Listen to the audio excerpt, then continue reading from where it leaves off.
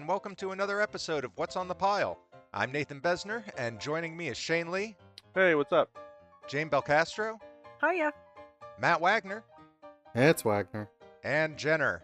And Jenner. This week we'll be discussing the world of Guillermo del Toro and his latest film, Nightmare Alley, starring Bradley Cooper and Rooney Mara and a bunch of other awesome people. Mary Steenburgen shows up. It's a great cast. Yeah. For like 2 scenes. Yeah. The film is about Stanton Carlyle, played by Bradley Cooper, finding his way into employment with a big top group of traveling entertainers where he meets Molly, played by Rooney Mara. Carlyle begins showing interest in swindling people with a mesmerism act and that lines his pockets and boosts his ego. Enter the femme fatale, Cate Blanchett as Dr. Lilith Ritter, and things start to get interesting. So let's talk a little bit about Guillermo del Toro first, at his films a bit. Do any of you have a favorite del Toro film? Pan's Labyrinth. Yep, Pan's Labyrinth for me too. Absolutely. I got to see that one during its theatrical run, which was great fun seeing a generally popular film in Spanish with subtitles. Yep. And still just blew me away from line one. And yeah, really, I've only revisited it a couple of times, but in my impression of it, that is pretty much a perfect film. I don't think I could offer anything that would improve it and take away anything that would improve it. I just love that movie pretty much front to back. So what do you think, Matt? Magic, real or no? Magic. But It's a movie. yeah. No, but I think Del Toro himself It's said ambiguous. no, but there's people who insist that it's not real. I think Del Toro himself said the door she uses at the end proves that it's magic. There's no way Yeah. she could have physically gotten from one location to the other if it weren't real. So I firmly believe that it's real. I mean, also there's the romantic in me that likes to think that Mhm. she does go to another place, and after all that suffering and stuff like that. Hopefully, no one here has not seen it. We're kind of Oh, spoiling I it. don't remember it. Don't worry about it. Okay. I've seen it. I remember Y- disliking the ending myself. I think Really? just Oh. because, well, yeah, a little girl dies, essentially. It's Yeah. not. It is ambiguous, yes, but it still happens, and that one, always. one way or another, whether literally or yeah, Yeah. exactly. I found Figuratively. it. I found it to be a haunting film and very affecting. So those are both good points toward the film, and it's a beautiful film. I just got so mad at that ending. Yeah, I mean the war stuff is the most harrowing part of the movie. I think that's scarier than the Pale Man and stuff like that, like the real life stuff that's going on there. Yeah. And And I think it's also extremely instructive in that it forms a beautiful pairing with Devil's Backbone, in that they are both pretty much the same story, except the Devil's Backbone is a story for boys and Pan's Labyrinth is a story for girls. I I've can got absolutely see that. there's Yeah. another Mhm. pairing that works really well too on Criterion Channel. It's a movie called Spirit of the Beehive. It's Hmm. also by a Spanish filmmaker, and Del Toro himself has a segment on the streaming service talking about how that was really influential to him. It's a very Hmm. not similar. Has a similar sort of like magic stuff. It's also set during Franco times. Very highly recommended if you guys have a chance to watch it. Okay. I can't remember who the filmmaker is, but it's called Spirit of the Beehive. What is it? You said it's magic realism, or it's... Can you Kind give us of. a general outline? It's another sort of precocious girl during wartime, and Okay. she believes that she's communicating with spirits. It's been like 3 years since I watched it, but That's one of those ones that's been on my list for a long time. I've never actually gotten around to it, but it's on my radar. Mm. I Yeah, hadn't heard I of would it, recommend so it. I'm excited. Yeah, Yeah, I I've think never heard of it. I think I randomly found it on Criterion Channel and just watched it, and then saw that Del Toro loved it too, and you could really see the influence there. So highly And recommend it it. goes on the pile. Yeah. Well, speaking of Devil's Backbone, that's my favorite Del Toro movie. Mhm. I love that one so much, which is interesting that it's kind of the boys' version, and I like that version. Maybe Well, because I'm a little boy myself. Well, it's, boys want ghosts and girls want fawns, and Mr. Tumnus. It's Guillermo's own little version of Mr. Tumnus, and instead, in Devil's Backbone, you get a haunting specter that is first terrifying and then is your friend and wanders around with you. I love that, So, and I love the Mhm. effects in that film. They're so well done, just really beautifully done. Actually, it's also, I kind yeah. of tried to model one of my short films that we all worked on together, Exit Interview.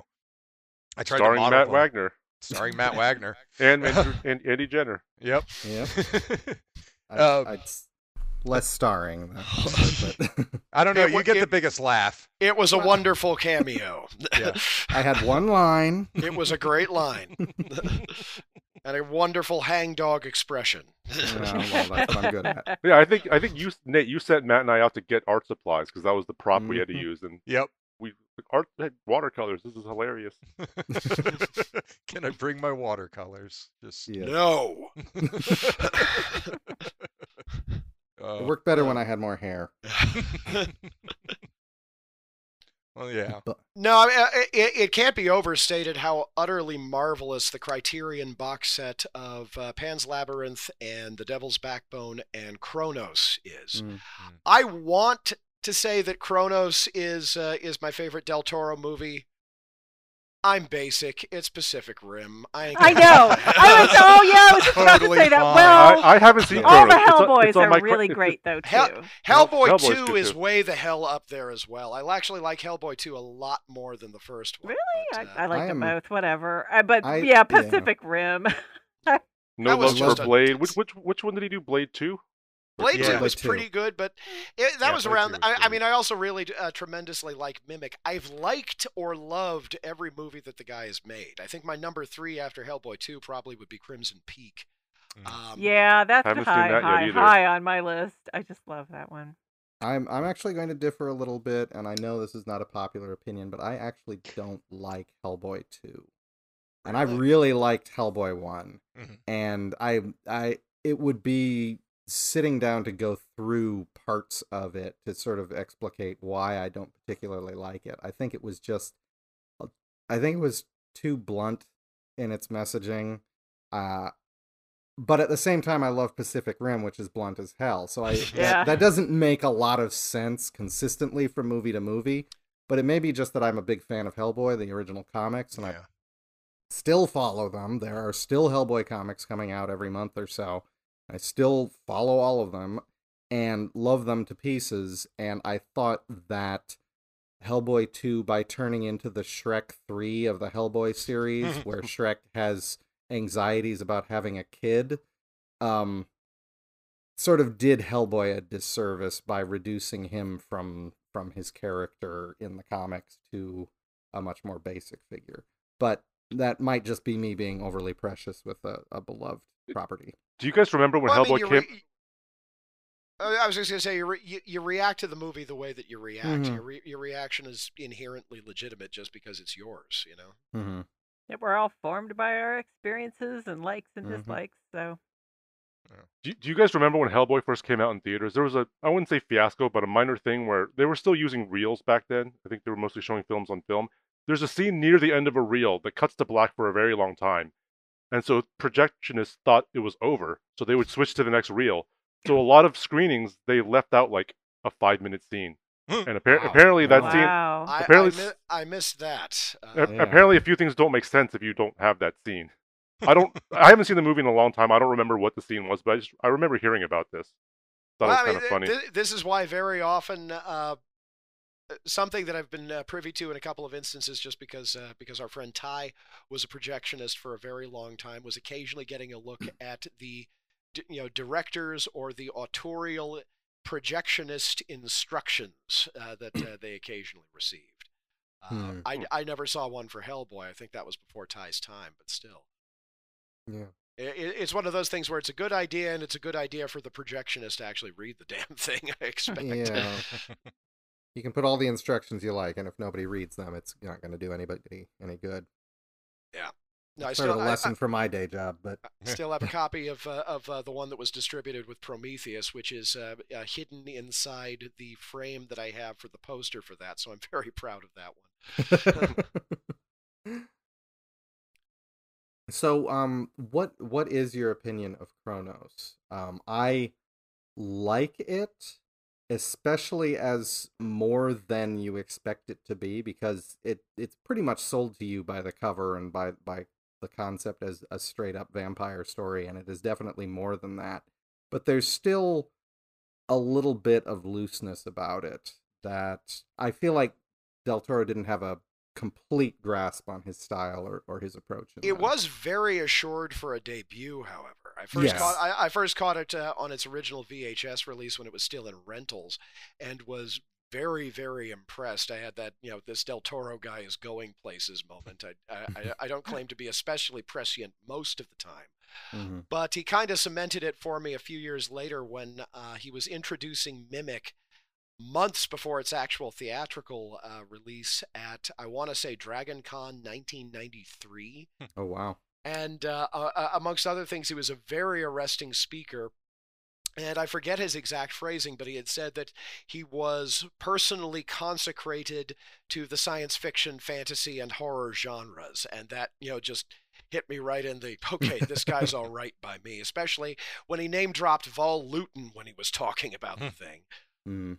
And I know that often children in peril is a bugaboo, but the sort of gleeful mercilessness of the one particular instance of children in peril in that movie hit fairly effective. I guess it was 96, I think. In any event, it was months before Mimic came out. I had the good fortune to see it, introduced by Del Toro himself. Liked the guy tremendously, and am consistently gratified that he's carved out his own sort of niche in cinema. Mm-hmm. Yeah. He's also a little bit of an actor, sort of. One of my favorite video games of the past 10 years is Hideo Kojima's Death Stranding, where he plays a character named, I think he plays Deadman. It's completely mocap. It's him. It's obviously him. He doesn't voice it, but it sounds like the person doing the voice has an accent, has a very similar accent. And I mean, there's not much to say about the performance. It's very good. I love the fact that Kojima is such a big fan of his that he's like, come be in my game. I believe Yeah. Nicholas Winding Refn is also in the game. Really? It's just a game where nobody said no to Kojima, and he just puts in all the stuff he likes. I think it's a masterpiece. A lot of people just call it a walking simulator because 90% of it is just making deliveries on foot.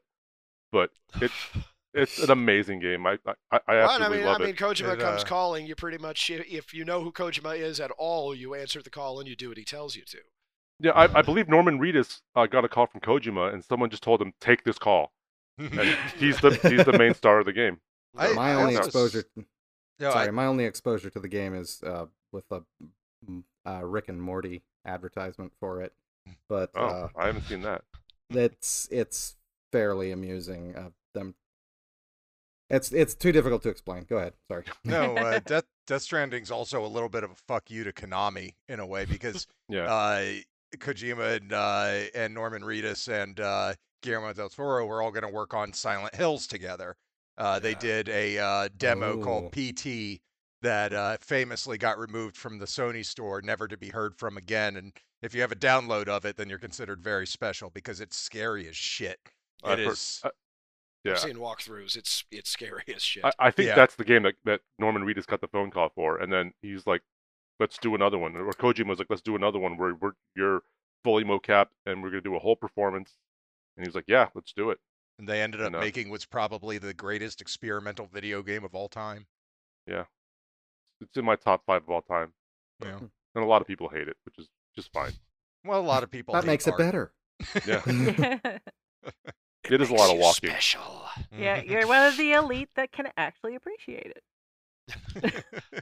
No, but I mean, one of the things that I love about Del Toro, to eke it back in that direction a little bit, is the way that he's sort of parlayed his success and his influence in horror in general to, as I understand it, kind of act to a great extent as a mentor for a lot of independent, particularly horror filmmakers, to the point where it's almost a running gag when we're watching marginal or lesser known or independent horror movies around this place, that sooner or later, somewhere in the credits, usually somewhere in the special thanks, there's going to be a special thanks to Guillermo del Toro. It's just, it's like in 7 out of 10 independent horror movies that were shot on something that resembles film.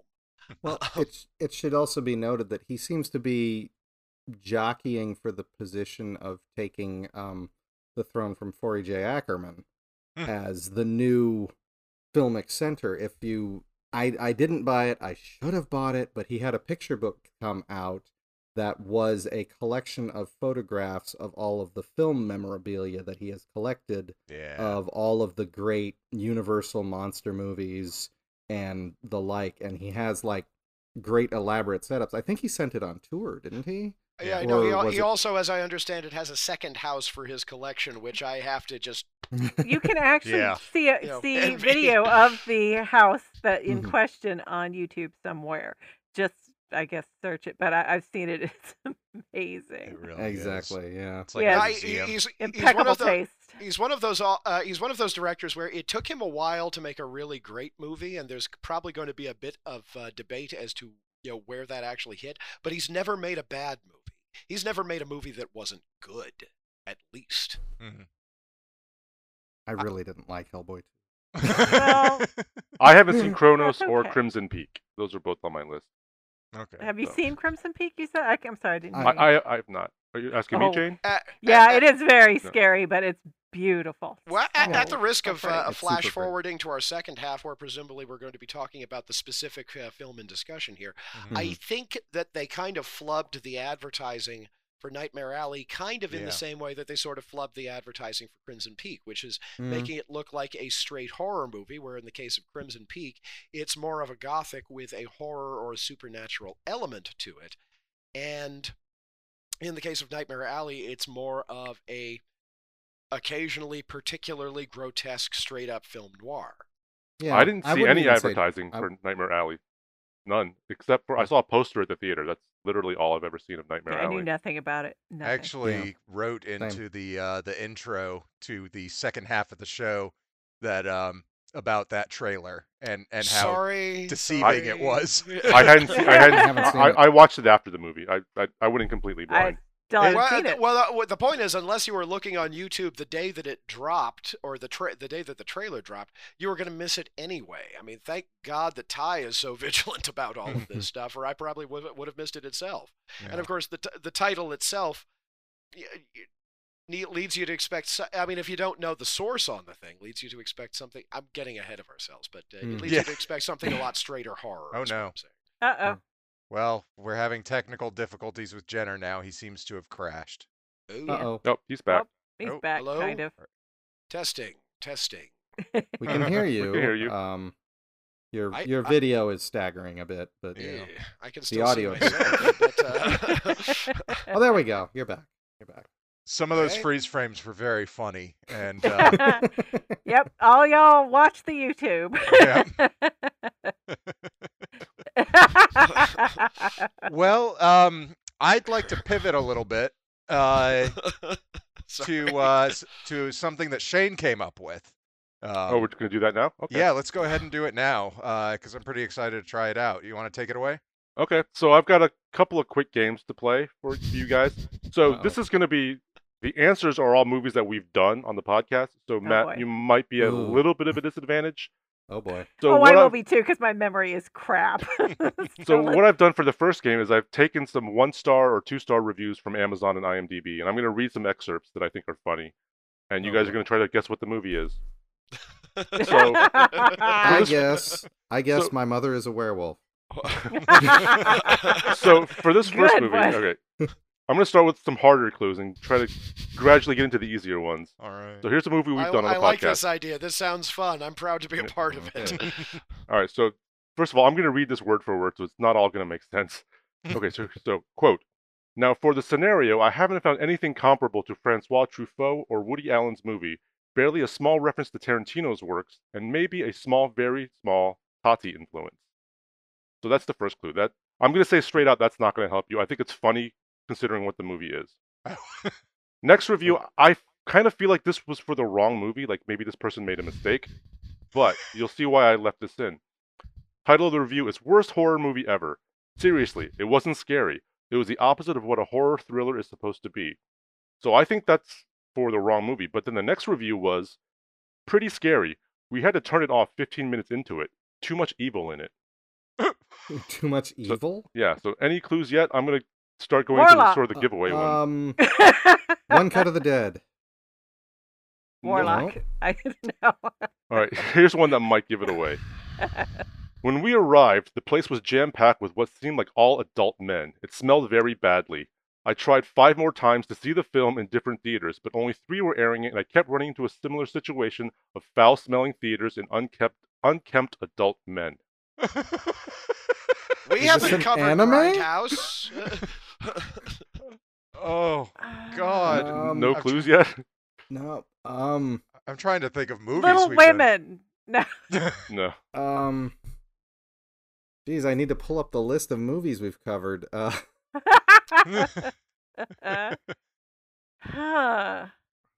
got 2 more. These might give it away. All right. One is even worse than the Emoji Movie, a billion times worse than The Last Jedi could ever hope to be. Oh, wow. Wow. So it sounds like a kid's thing. It's a kid's thing, but it's a horror movie? Well, see, I think the horror movie was My the Little wrong... Pony. Yes! Yo! Oh! It was My Little Pony. Wow. Good. It was filled with men, sweaty, unkempt men. Oh, bronies! Oh. So the worst horror the movie thing I ever, I bronies. think, was the wrong. I thought was maybe the wrong movie, but then the next review said pretty scary. We had to turn it off. Too much evil in it. So was the movie scary? I don't even remember the movie anymore, to be honest. Was there evil in it? No. If I was 5 and I hadn't been traumatized by Unico and Unico on the Isle of Magic, I might have thought it was scary. If I was 5. Oh, Unico. There were many reviews saying it was too scary Unico for their will fuck kids. you up. Don't Yeah. I mean, you remember they were freezing all of be the mocking. I'm not unicorns mocking. and I love everything. Unico. Yeah, Okay, Unicorn's okay. great. We've seen you. Yeah, he showed me Unico. Yeah, early 80s unicorn movies will mess your ass up. I have gonna not say. shown Unico to my daughter yet. So. We've got calluses to show that we had really amazing children's films in our day, like emotional callousing. Oh yeah, no, early 80s shit will smear your soul on the damn floor. Watership Down. Oh yeah. All right, let's do another one. Yeah, Okay. that was fun. All right, so here's one. The human drama was just too stupid and tedious to witness on the screen. Okay, and this one, I'm reading this word for word. Very boring, only hardcore new generation bent on destruction fans who aren't into character development will like this. My favorite one is audio language English. It is not. I have fallen for this twice! Exclamation, exclamation, angry face. Is this The Raid? No. Oh. Blank is in the movie maybe a total of 10 minutes. Oh. This was hardly a memorable addition to the Blank franchise for me. That one I think is hilarious. Whoops. The Blank Franchise. Oh. This was hardly a memorable addition to this franchise. Babe 2. No. No. And that's actually all I have for this movie. I thought the franchise thing might give it away. And Blank is in the movie for maybe a total of 10 minutes. Yeah, Oh that's a my God. big one. And this is something we've covered on this program. Yeah. And And I'm Matt's not point- coming up with As soon as Matt looks at the Me list, neither. he's going to know what it is. Yeah. No, but go ahead. Probably No, not. Look at the list, if I look at man. the That list, would that assume- feels Y'all like cheat. cheating. Y'all But cheat. yeah, but I already know I don't know it. Matt wasn't here for this episode though. Oh, okay. I don't Well, I think. have an excuse then. Yeah, so look it up. So we'll know, and no one will feel bad. Yeah, look up the list to give us some. All right. All right. let's see. It's not in Do we- English. It's not in English because this guy has fallen for it twice. He's bought the DVD with the wrong language twice. This is a very special individual. All right. So Yeah, wait, there's so only the- 50 episodes here. And the human drama was lacking. It was too stupid and tedious to witness on the screen. Last And- Airbender. No, it's not. It's a remember franchise. This was hardly a memorable addition to the franchise, But which it- is hilarious. Mortal Kombat? No, Okay. it's not in English. I'm looking at. Oh, okay. Okay. Ba-ba-da-ba-da. I mean, if you guys are all stuck, I can just tell you the answer, so we can. You're move gonna on. have to. I At was least- gonna guess shit. That I don't know that the animated bear and what the hell was that? Did we Ernest watch- and Celestine? Ernest and Celestine. No, that wasn't part No. of a franchise. Well, No. it was part of From a a book book. series, so that's why I thought somebody might call that a franchise in this day and age. I'm All right, thinking you guys- outside the Okay. box. Okay. You want the answer? Dune? You guys want the answer? Yes, Yeah. please. It is Godzilla. Oh, God Oh. damn it. Oh, It's hardly a memorable addition to the Godzilla franchise. It was Which the I think is- original. Yeah, right? that's It why was- it's funny. wow. wow. That's Stop. depressing. That Wow. entirely expected. I don't think my brain can think that way. Yeah, no, you don't consider the film that originated a franchise as an addition to the franchise. That's awesome. why it's great. Or That's I- why or I- it's such or a I great would have review. said The Exorcist like 5 minutes ago, just flailing around in the dark. Or The Omen. That's what I was looking at, but I'm like, no, they wouldn't say that about the first movie in a franchise. But then Well, I but they realized we're did. dealing with idiots on the internet. Yeah, these reviews are amazing. Yeah, Yeah, they're fun. kind of. All right, so do you want to do it? So those are the two I have for that game. Do you want to do the other game, or do you guys want to talk about something else? No, let's do the other game. I'm curious about Okay. the other The game. other game. Okay, so what I'm Yeah. going to do is I'm going to name a bunch of actors, or I'm going to name a bunch of movies. Oh, boy. One of our films has an actor from each one of these movies. Oh, I'm good at this sort of thing. So if Yeah, I he say is. so He if I said, say little did he realize. He's Yeah, a so- savant. so if I say like Star Wars, you could be like, oh, Mark Hamill, Wizards, or something like that. So I'm going to name a bunch of movies, and these all contain an actor Oh, from boy. a movie we've done. All right, so I'm going That's to a go. step removed from 6 Degrees of Kevin Bacon. Yeah. Okay. So I I'm haven't going to good say at this at all. 7 degrees then. So I'm Okay. going to say the Lego Movie, Tombstone, Saving Private Ryan, and Walk Hard: The Dewey Cox Story. Ooh. So Matt Damon, maybe? No, Oh. have we done a Matt Damon movie? I don't think so. I was Saving just- Private Ryan. I will tell you, Saving Private Ryan is a little bit of a trick. A lot of people don't know this actor is in this movie. John C. Riley?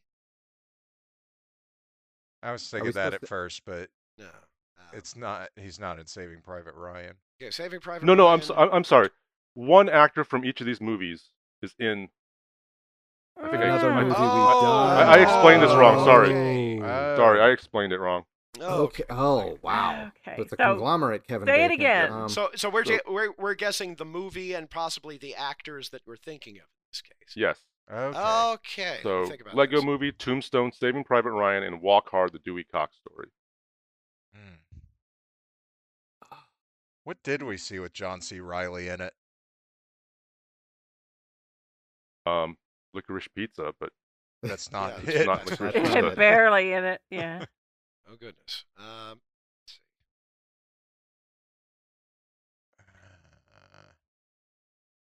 We're all thinking So- very yeah, hard. sorry, I just threw a bunch of dead air into the podcast. Yeah. This is known as easily edited. Come back when Only somebody don't comes up. because that was really funny. And if you Yeah. want, then if you want a hint, I'll tell you one of the actors from one of the movies. Okay. Yes. I'll say these are all giveaways. Well, the Lego Movie was Elizabeth Banks. Oh, Slither. Yes. Oh. So- Oh. All right. So Tombstone. So- What do you got? Greg Who's- Henry? No. No. Michael Michael Rooker. Yes. Oh, What about okay. He Saving was in Private? Tombstone? Yeah. What about Saving Private Ryan? Yeah, I don't get Private Ryan to Slither? I don't know if a lot of people know this actor's in the movie, but he is. He has a very memorable scene. in Saving Private Ryan. Yeah. Mm-hmm. A very short but memorable scene. He's barely in it. Is Probably that... Nathan Fillion. Yes, it's Nathan Fillion. Oh. Really? Fillion. Where's Yeah. Nathan Fillion in Saving Private Ryan? He's the wrong Ryan they find first, and it turns out his brothers are all Oh. children. Okay. Interesting. And then Wow. Walk Hard is Jenna Fisher. Okay. Okay, Who's I not- would not have gotten that one. Wow. That was hard. That was Yeah, I was. didn't know it was going to be that hard. These things are all obvious when you build them, and then they are not obvious for other people. Yeah, But it's still fun. that's true. No, that was great. No, yeah. that was a tough one. Yeah. One more? We have have time another? for one All more. right, we can do one more. This one maybe will be a little bit easier. I don't know. No. All right, Escape from New York, Get Shorty, Pete's Dragon, the original, and Bedknobs and Broomsticks. Ooh. Angela Lansbury from Bedknobs and Broomsticks would be my guess. Don't know that we've done any Lansbury. Think we've done any No. Lansbury movies? Let's see. I wonder if one of the kids. Uh, what's the other? What were those first two again? Who's the other lead? Escape from New York, Get Shorty, the original Pete's Dragon. Also, I didn't know this person was in Pete's Dragon. I had to look it up. And then Bedknobs and Broomsticks. Love Bedknobs. Yeah, that's an Yeah, me too. old movie though. Hey.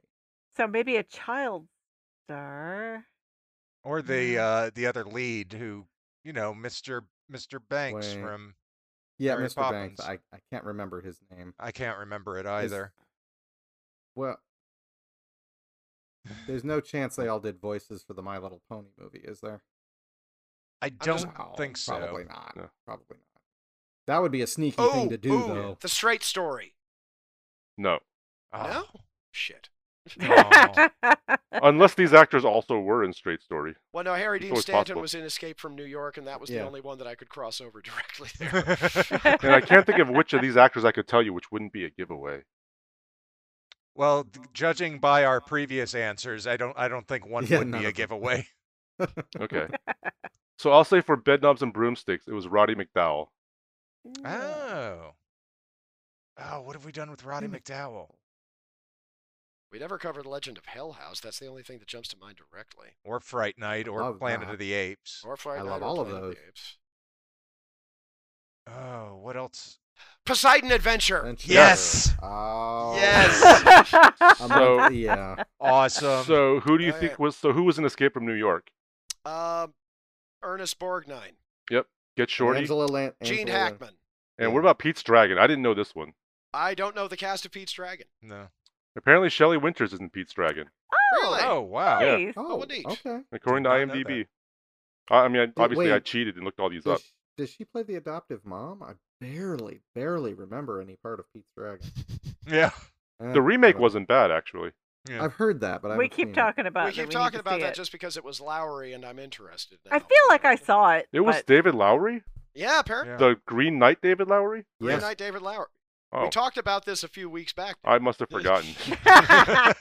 See how shit Welcome slide to my out of world. Welcome to adulthood. Shit just slides out of your brain and you don't know why. Yeah. I feel like somebody should edit Pete's Dragon with the Green Knight and have a grand quest to kill the dragon. Oh. Okay. Wow. Well, No. and he doesn't succeed. How's that?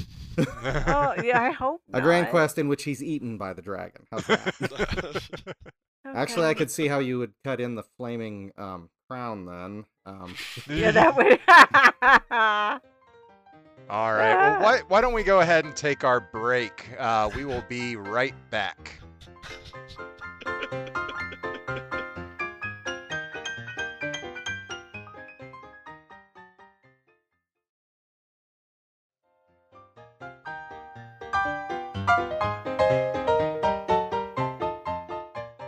And we're back. Next up, we'll be talking about Nightmare Alley, Guillermo del Toro's latest, which is film noir about Stanton Carlyle going to any lengths to satiate his ego. This was on my pile, and I've been excited to see it ever since I saw that first trailer, which we already discussed. Sorry. It gave a much different impression of what this film was going to be. So it was not what I expected at all. It was a lot straighter than I thought it was going to be. It was a very classical film in a lot of ways, and I did not expect that going into it. I thought it was going to be a bizarre, mind-bendy horror film, and it's definitely not. It's a noir. It's a film noir, and it's shot in a classic Hollywood style that I miss a lot, and I loved seeing. I mean, it's based on a novel, right? And it was made in the 40s as a movie too. Yeah, it was done in 47. Yeah. You expected a Guillermo del Toro movie, and it is not that based on our definition of Guillermo del Toro up to this point, in that this is the first time we've had a movie without a supernatural or alien monster in it. Am I right? Well, no, in this case, it was riffing on the credulity of the supernatural in some of the characters. So it's supernatural adjacent, but it's about the supernatural as a con. Yeah, I would absolutely say that, but I'd also say that if you were to pick out, Shape of Water was about the Gill Man, Hellboy was about Hellboy. Kronos was about vampires. This, at its essence, is about the circus geek, which is sort of a monster, but not a supernatural one per se. And much of my experience of this film, I did not see the trailer, so I was not misled by that. I was misled by the fact that I knew I was going to see a Guillermo del Toro movie, and absolutely loved it. I'm not gonna hide that in any way, shape, or form. But I loved it. The only thing that knowing it was Guillermo del Toro did for me in watching this film was in setting an expectation that was then thwarted. So I did not know where the story was going at any given point in time, and that is an incredibly rare thing for me. I did not catch what the movie was about until he woke up on the boxcar in the last 10 minutes of the film. Really? I was like the minute he met Cate Blanchett, I'm like, hey, he's totally going to be a geek. I did not. Sorry. I also didn't know what it was about. Didn't see the trailer. The moment Dafoe explained the geek, I'm like, oh, he's the geek. I thought this was going to be a much different movie. I thought this was going to be like a Wicker Man Midsommar situation where he's the sacrificial geek. He's going to get indoctrinated. They're going to turn him into the geek over the course of the movie. I didn't realize he was going to leave. Even after he left, I thought, after he started drinking, I was like, okay, definitely the geek. But is Dafoe still pulling the strings? Is the circus still pulling the strings and making all this happen? Which was not the case. But that's about 30 minutes in the movie. That's where I thought the movie was going. Well, and even when it went into a different direction, I was still like suspecting. And then they brought it all the way back. You know, if anybody was pulling the strings, it was Enoch. Ooh. The pickled punk. Ooh. Well, yeah. They did keep on cutting back to that. The subtle reference to Devil's Backbone. Yeah. But okay, then I was the one who was completely taken in by the con of the film then. So I don't set into films like this trying to figure them out before they get to the end, but I find that so many of them telegraph it so badly. And in this case, it got me. I absolutely did not know where the story was going at any given point in time. I had like, oh, I know where this is going. Oh, we're not going that direction. Oh, I know where this is. No, we're not going that direction. Yeah, you keep expecting it to be a horror movie, and it's really not a horror movie. I kept expecting some iota of the supernatural to sneak in there because it was Guillermo del Toro, and that might have contributed to my enjoyment in not realizing where the story was going and just being able to experience it. Xena might have had some power. I mean, her cards were right every time, and she did. Yeah. I'm just saying, it's possible. But at the same point, they diffused that by him pointing out, it says, there are no bad cards, it's all in how you use them. There, fixed it. So except he he turned it over, which is, you know. Well, that's also from someone who thought he could fix his own fate in a really lose-lose situation, which he should have recognized as worst plan ever. Worst plan ever. ever. Yeah. Seriously, what did he think was going to happen? I was so... Well, he thought he was better than... Sorry. Never con the unstable. Go on. I was extremely nervous for Molly the entire time. Yes. Yeah, we were a little worried too. We were scared she was the gizmo. Yeah. Notably, she ended up because of the diktats of the production code in the 40s. She ended up getting him out of geekdom at the end of the 1947 version. Apparently, I've read up on this subsequently. This was not a thing that happened in the novel, and Lord knows it was not a thing that happened in this movie. And if you want to see that 1947 one, I believe it's on Hulu, and I think it's on HBO Max, and it's on one other service I can't remember, but Same it title? is. Yes. That I don't think is. Yes, it is. Okay. Well, that was the thing that when I saw the trailer, it looked like a horror movie. It's like Nightmare Alley. Where have I heard Nightmare? Oh, it's the story that taught everybody what a geek is. At least who knew. So I actually did know a bit of the background just from my friend Lou Allen having explained to me what a geek was back in the day, as well as Harlan Ellison having explained how a geek comes about. At one point in the story about the time that he too ran off to the circus, and the circus ended up leaving town after they got busted with only him as a runaway and the geek in the local jail. Ooh. The geek did not react well to being in the local jail or being that far away from his hooch for that long. Yeah. Yeah. See, and I've known what it was since like the 80s. I don't know. I mean, and now like the nerddom are all like, geek, it's like a power word. And Yeah, no, who I we don't are. use And I'm that like, word to no, describe gross, myself. no. Do you bite the heads off chickens? No, no. Well, No, I mean, Gross. these are the same. These are the same folks who decided to take back the term "freak" from the Todd Browning's "freaks" term. So, yeah, no, I like dork or wonk. I'm pretty good with both of those. I don't care. you know what dork means. Yeah, I I'm don't fine, either, I'm fine except with geek. that I hate that connotation that, hey, just because you're a little odd, you might like, bite the heads off chickens. Maybe. Throwing that out there. Maybe. No, but this does make me want to go back and see the original, which apparently, having read up on the background on this, apparently Ron Perlman gave Del Toro a copy of the original novel when they were working on Kronos together. So this is something that that Del Toro has been wanting to do for a long, long time, which I'm going to have to freely account for. My initial reaction to this movie as I was watching it, and make no mistake, I loved it as well. My initial reaction when we were watching it was, this is great. How in the hell does this movie exist? Because the only way that I could account for it existing was after, Shape of Water or some other, incidental success, somebody went to Del Toro and said, make whatever you want. And this was what he wanted to make. Because I certainly can't imagine anybody at a studio bringing it to him. Yeah. I can't imagine anyone at a studio, frankly, thinking it was a particularly good idea, especially not in the present climate. But it is absolutely in his wheelhouse. It is absolutely in his wheelhouse. It being circulating around the circus world and the sideshow world and things that are absolutely Del Toro's realm. Yeah, none of this constitutes in any way a criticism. Yeah. It's just it is an extraordinary and ultimately ephemeral thing, and doubtless the result of an extraordinary collection of circumstances that account for the fact that the movie even exists in the first place. In a roundabout fashion, it gives me hope that maybe this isn't the darkest timeline after all. It's so good that I have recommended it to 3 people already. Wow. So, and we just started watching it last night and finished it today. And you're not even a noir junkie.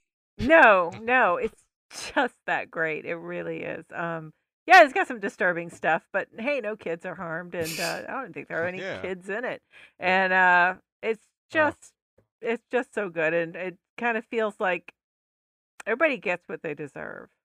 Except maybe aside from a little bit of an extra gravelly voice, Cate Blanchett's Auntie Lauren Bacall, I kept calling her while we were watching the thing. You felt like she didn't get what... I think she was so tortured. Hey, actually, that's something I want to talk about. That was the one thing that bothered me. Why was she so dead set against Stanton? Why did she want to take him down? Was it because of the reading that he gave her at their first meeting in that club in the Copacabana? Yeah. Or what? Yeah, it was revenge. It was revenge. Also, I think she was expecting him to be a con up to her caliber, and she was disappointed in him for being that fucking basic. I don't know. Well, I think this was all just an egotistical revenge for calling her on her shit during his performance, because he was a vindictive, petty little shit when he did have her number to whatever degree he had it. But he only said like 2 sentences. Yes, but it was her. It was how he said them. It was in front of so many people too. The movie is a study of dueling egos, as much as anything else. I'll go with that. Yeah, which doesn't even happen until the second half. The first half, aside from me assuming he's going to become a geek at the circus, I loved that the first half was just circus stuff with no real story. Yeah. I love and no clowns. Yeah, I love that they taught him how all these scams worked, or how he what was a scam? How he learned to be a mentalist, basically. How they explained the codes and stuff like that. I just kind of love it was almost like a slice of life for a little bit. Yeah, for almost an hour. This makes me want to hunt up the novel, because apparently there is an incredible amount of stuff in the novel that has been adapted in neither film version. As Del Toro himself apparently said, the novel is a saga. But this makes me want to look this up. But The only thing I would register as a slight criticism of it was in the character of the magnate that he kills at the end, where the very wonderful, and in this case, deeply hissable Richard Jenkins. Yes. Yeah. Who's usually so likable. He's such a kind Playing face, kind manner. Yeah, I mean, consider the role that he played in The Shape of Water.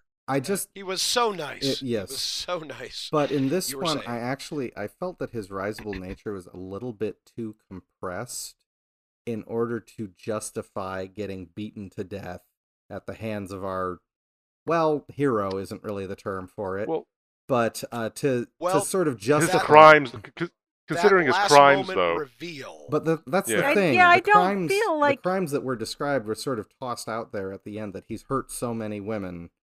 And then suddenly our hero, who has been utterly callous in pretty much all respects up to this point, gets utterly destroyed by the one moment of arguable decency he shows in the entire picture. No, that's not true. The way I saw it, well, I mean, it could be true, but I mean, hey, the way I read it was, the guy said all these things, and then the ruse was up, and he was upset that he didn't win. He didn't. He didn't complete his con, and because of that, he is all fury. He is like, "This didn't work," and fuck you. Well, no, he also knows he's in mortal danger. He's been threatened by the man. Yeah. He knows if he doesn't kill him, if he doesn't kill Richard Jenkins, Richard Jenkins is going to have him killed, and he knows he has that guy played very by pragmatic. Holt, the always wonderful Holt McCallany. Yeah, he knows that guy's waiting in the wings. I've never actually heard how to pronounce it, but I love him. Love that guy in every frickin' movie I've ever seen him, going all the way back to Alien 3. Yeah. He's amazing in Mindhunter. He's amazing in Mindhunter. He's amazing in David Twohy and Darren Aronofsky's Below. He's actually really good in a little independent but fairly nifty movie that came out a couple of years ago called Beyond Whitespace, which I can see him taking just because it was that rare opportunity for him to play a lead. He's one of those guys that I am always overjoyed to see, and if he threatens you, you have been threatened. This may be a case then of me misreading the character motivation in the killing there, because the brutality with which he decides to execute this magnate that he has been trying to con at the end of it, I didn't think bespoke the jig is up and I got to cover my tracks. I didn't think it bespoke how dare you not be conned by me. I thought it was a very sudden turn based on his brief confession to having done something nebulous somewhere else, which is why I thought it was so much of a combination. I think it was sort of like he was convincing himself, this guy's a criminal. He killed women. And he beat me at my own game. Boom, boom. I mean, I think he was like justifying. Like I said, I think I definitely got it from the expression on Cooper's face as he was talking about hurting the women. That moment where even it reminded me a tiny bit of S. Craig Zahler's Dragged Across Concrete, which is a movie about two unbelievably horrible cops, played by Mel Gibson and Vince Vaughn, wonderfully, by the way, who run into something that's even more horrible than they are and have that moment of fundamental moral revulsion. But, I mean, that was where I felt it was pushing just a little too far, because I did read it that way. In the look on his face at that confession, it felt a little too engineered. But again, maybe I'm misreading it. Maybe I see that, but I kind of think you're right, because I feel like that might have been like gearing himself up, like this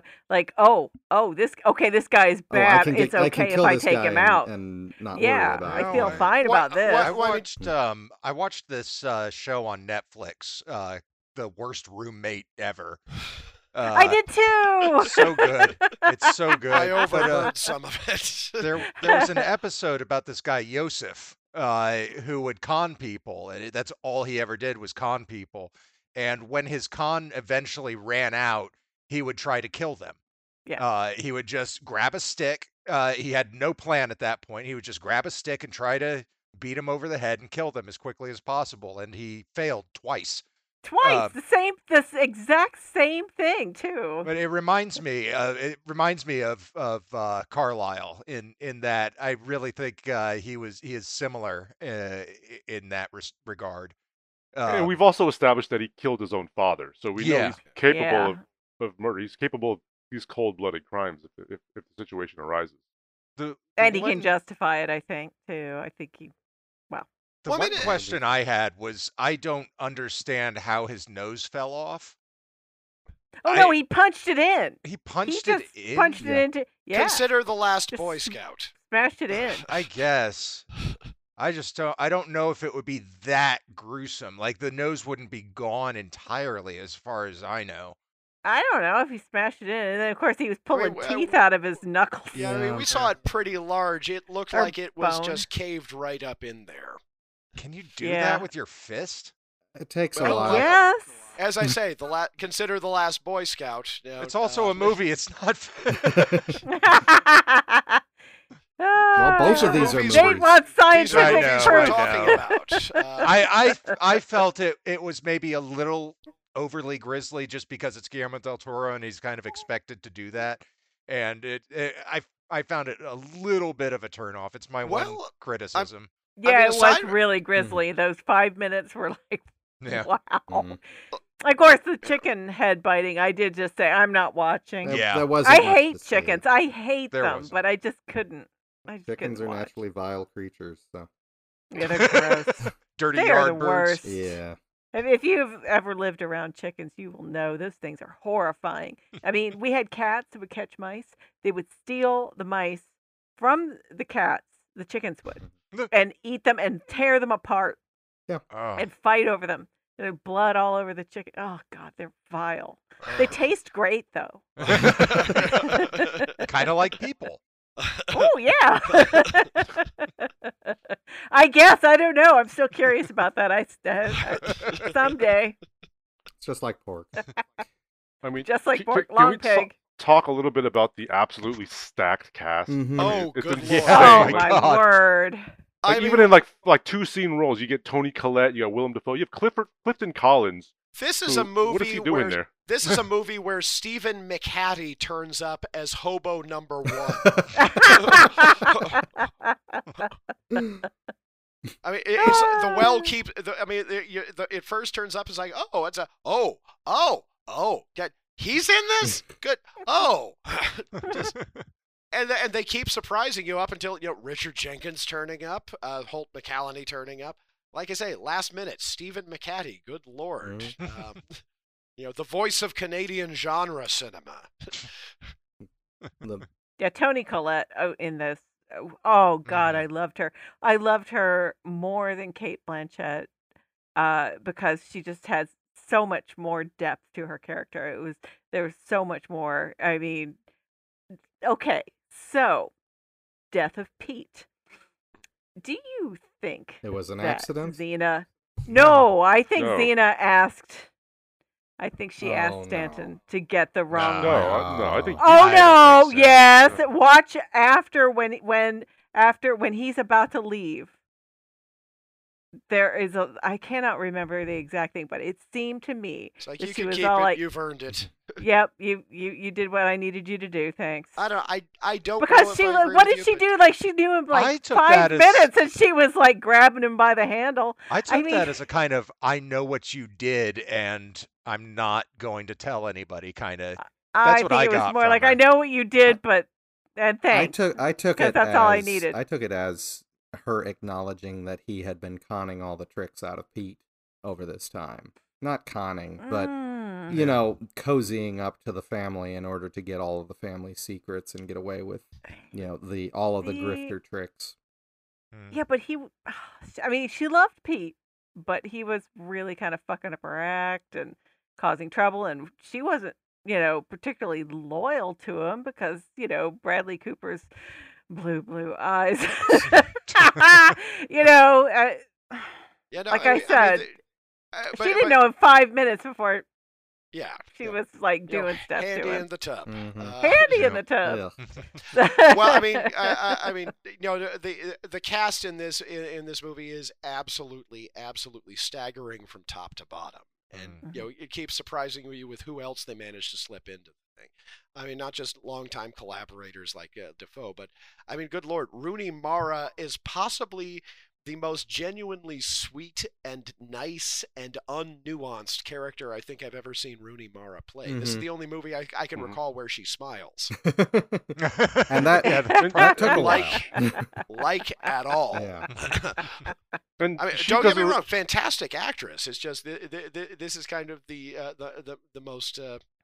And she does a very good job at it. It turns out she has a very nice smile. I hate to kind of lean into that particular sort of obnoxious cultural trope, but no, she very effectively underplays a very sweet character who realizes from a very early point, or at least about the midpoint of the movie, that she is into a situation that is way over her head. I mean, I thought she was good, but I felt her character was a little bit underused. I mean, she was basically the girlfriend. Yeah.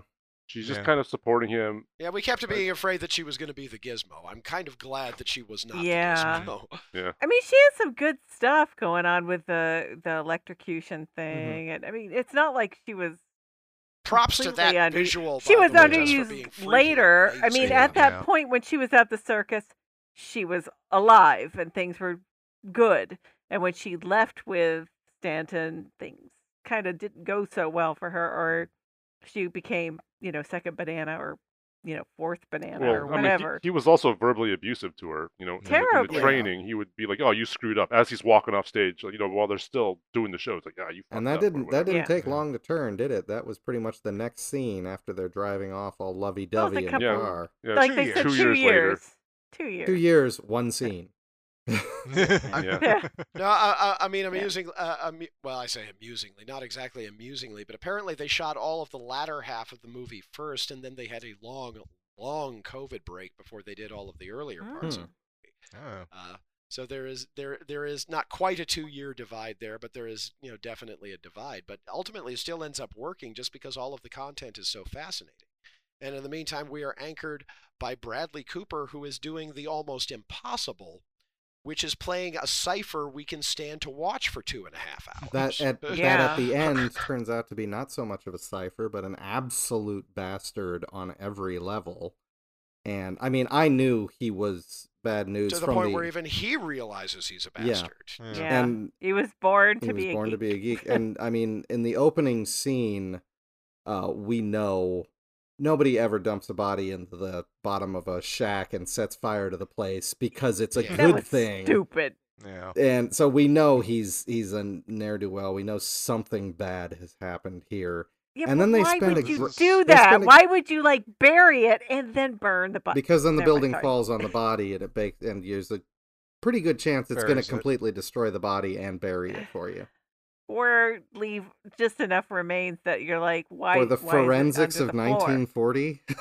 Well, that's true. They probably don't give a shit. But if he just left it in the bed. Yeah, no, he said so explicitly, right at the end. Yeah. He just let the guy freeze to death, and of course, his own father. I'm sure.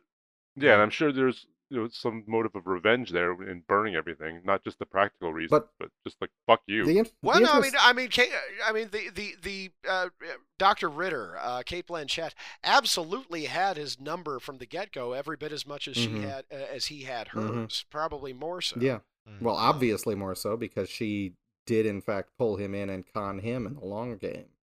But I mean, we start out with that scene which tells us this is a terrible person, and then proceeds to charm us for an hour and 20 minutes before we get to the point, we're watching him learn this cleverness, and, he uses it to save the circus at one point when the locals get all up in arms. And then Jim Beaver. Yeah, and then he goes off. Yes, Jim Beaver, exactly. Yeah. Then he goes off, and we start remembering that, wait, he was a terrible person, right? We don't know why, but he's a terrible person. And then by the time we get to the end, he was born to be a geek.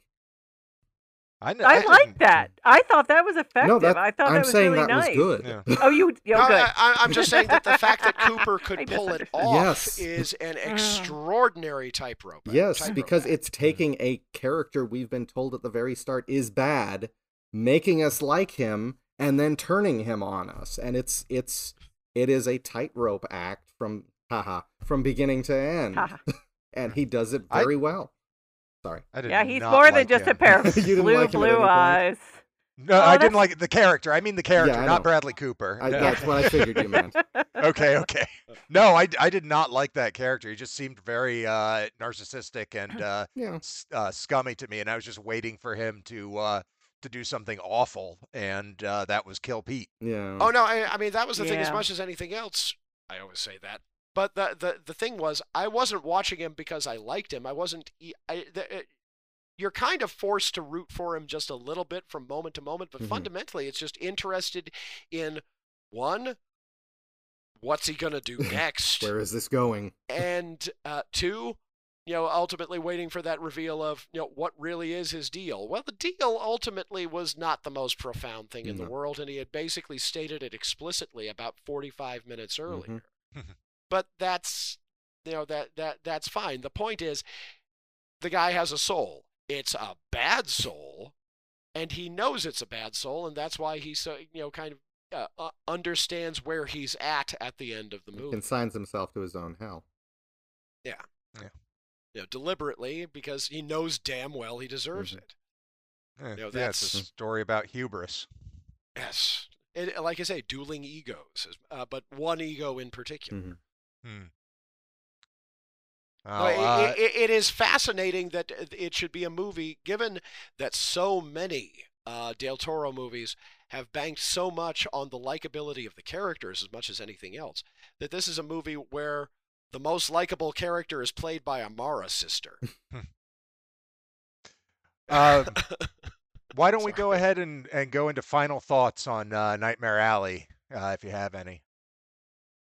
Beautiful, Stunningly beautiful to look at. Yeah, I got nominated for costume design. I think not costume design. But Yes, production it was design. costume design. Okay, actually, all yeah. those are Cinematography, costume design. No acting, but But you know what, though? The acting is top notch. It's very the good. acting is top notch, but it's the serviceable kind of notch. There are no showboats in this movie. Not even Cooper. No, Not even because Cooper there's in the so lead. many characters too. Yeah. I mean that might have been part of its issue. But I mean, Bradley Cooper did a great. He did a job. fantastic job. Really good. I mean, he's same not time, one of my favorite actors, and I was like the whole time just like, wow. Well, I mean, that's the beauty part for a lead in this case, is that he gave so much space to everyone else he was working with, but still managed to maintain attention. It is a remarkably generous ensemble, because lots of people should be acting each other off the screen, but everybody makes the deliberate choice not to, just to work together. It's a beautifully mounted picture, especially from an acting standpoint, but basically in every conceivable way. The score by Desplat is not the most memorable, but certainly highly effective and agreeable to listen to. The visuals are sumptuous. Every second of the screen, even the dirty stuff, looks remarkably dirty. Every shadow and every highlight is just. No, cinematography was absolutely one of the nominations that this should have received, and absolutely one of the ones that it got. It is one of those things that I can see why it flopped. Because it is a movie for an adult audience, and especially leaning toward an older adult audience in a time when adults just aren't going to the cinemas. And at the same time, it was not particularly advertised. The fact that it got such critical acclaim, as well as the Oscar noms, I'd say is the victory lap that it probably deserved. But this movie was never going to make a dime in the cinema. Where do you think it's going to rest in Guillermo's filmography? Is it destined to be forgotten because it is not a genre pick in the horror monster realm, but is instead wandering off into noir and drama? No, I mean, like I say, for fans of neo-noir movies, this is probably already a touchstone. I feel confident that it's going to hold up. It's not, like I say, the ones that are going to jump immediately to people's mind, but it is one of those ones that I think will gain in reputation as time goes on, and as more people discover it on VOD and on video, because Lord knows they missed it in the freaking theater. Well, let's leave on that note that people should see this movie. Mhm. It's on HBO Max and Hulu right now. It's readily available. We didn't spoil it, did we? We spoiled it. Yeah, we we totally did. spoiled We totally told spoiled it. everybody Damn it. that he was going to be the geek. But you know what? It doesn't even matter. It's so You know, beautiful. I pretty much got that from the beginning of the movie, but it's still fairly enthralling. You will Yeah. there are very few movies that I have liked this much that have so unlikable characters all the way through. So I'm the only Hey, one who it's is a- fooled. That's what you're telling me. Maybe. And hey, it's Well, the I only know- I circus actually- movie I I know a know bit of of the without a background. clown. I did. So yeah. I did want to Yep. say, Matt, I did not. It did not even occur to me that he was going to be the geek as I was watching the film, because I tried something different with this one. Usually I take a whole shit ton of notes when we're watching movies, but this one I just wanted to enjoy the film Mhm. and let it wash over me, and that's how I watched it. No note taking, just watching the film. I turned off subtitles and turned the sound up so I could hear them, and watched it as I would in a movie theater. And I think it really added to the experience. And not jumping ahead and trying to guess what's going on allowed me to really enjoy the film from moment to moment. Good. I just wanted to bring that up briefly. It is a sumptuous audio-visual experience, aside from being an interesting narrative and an acting showcase. Mhm. we should totally watch it sometime again, sweetie, without knowing everything. We should Yeah. Yeah, definitely watch it I'm again. curious to see all of the hints and clues and setups Yeah. and foreshadowing and stuff that apparently I missed the first time around. Oh. Do you have any other thoughts, Shane? No, I'm good. I think you guys covered enough. I mean, I love the movie, even though I figured out the ending, not intentionally, Mhm. but I mean, the fact that he says Nightmare Alley in the monologue where he explains how a geek becomes a geek was a little bit. He said it. He said the title of the movie. That's the game we play at home whenever somebody says the title. Anyway. That, and of course, special thanks to Guillermo del Toro. All right. Well, I think that's going to do it for us here on What's on the Pile. You can find us on Facebook and Twitter at What's on the Pile. You can find us on YouTube under the Punch Bunny channel, or you can visit our website, whatsonthepile.com. Thanks for hanging out.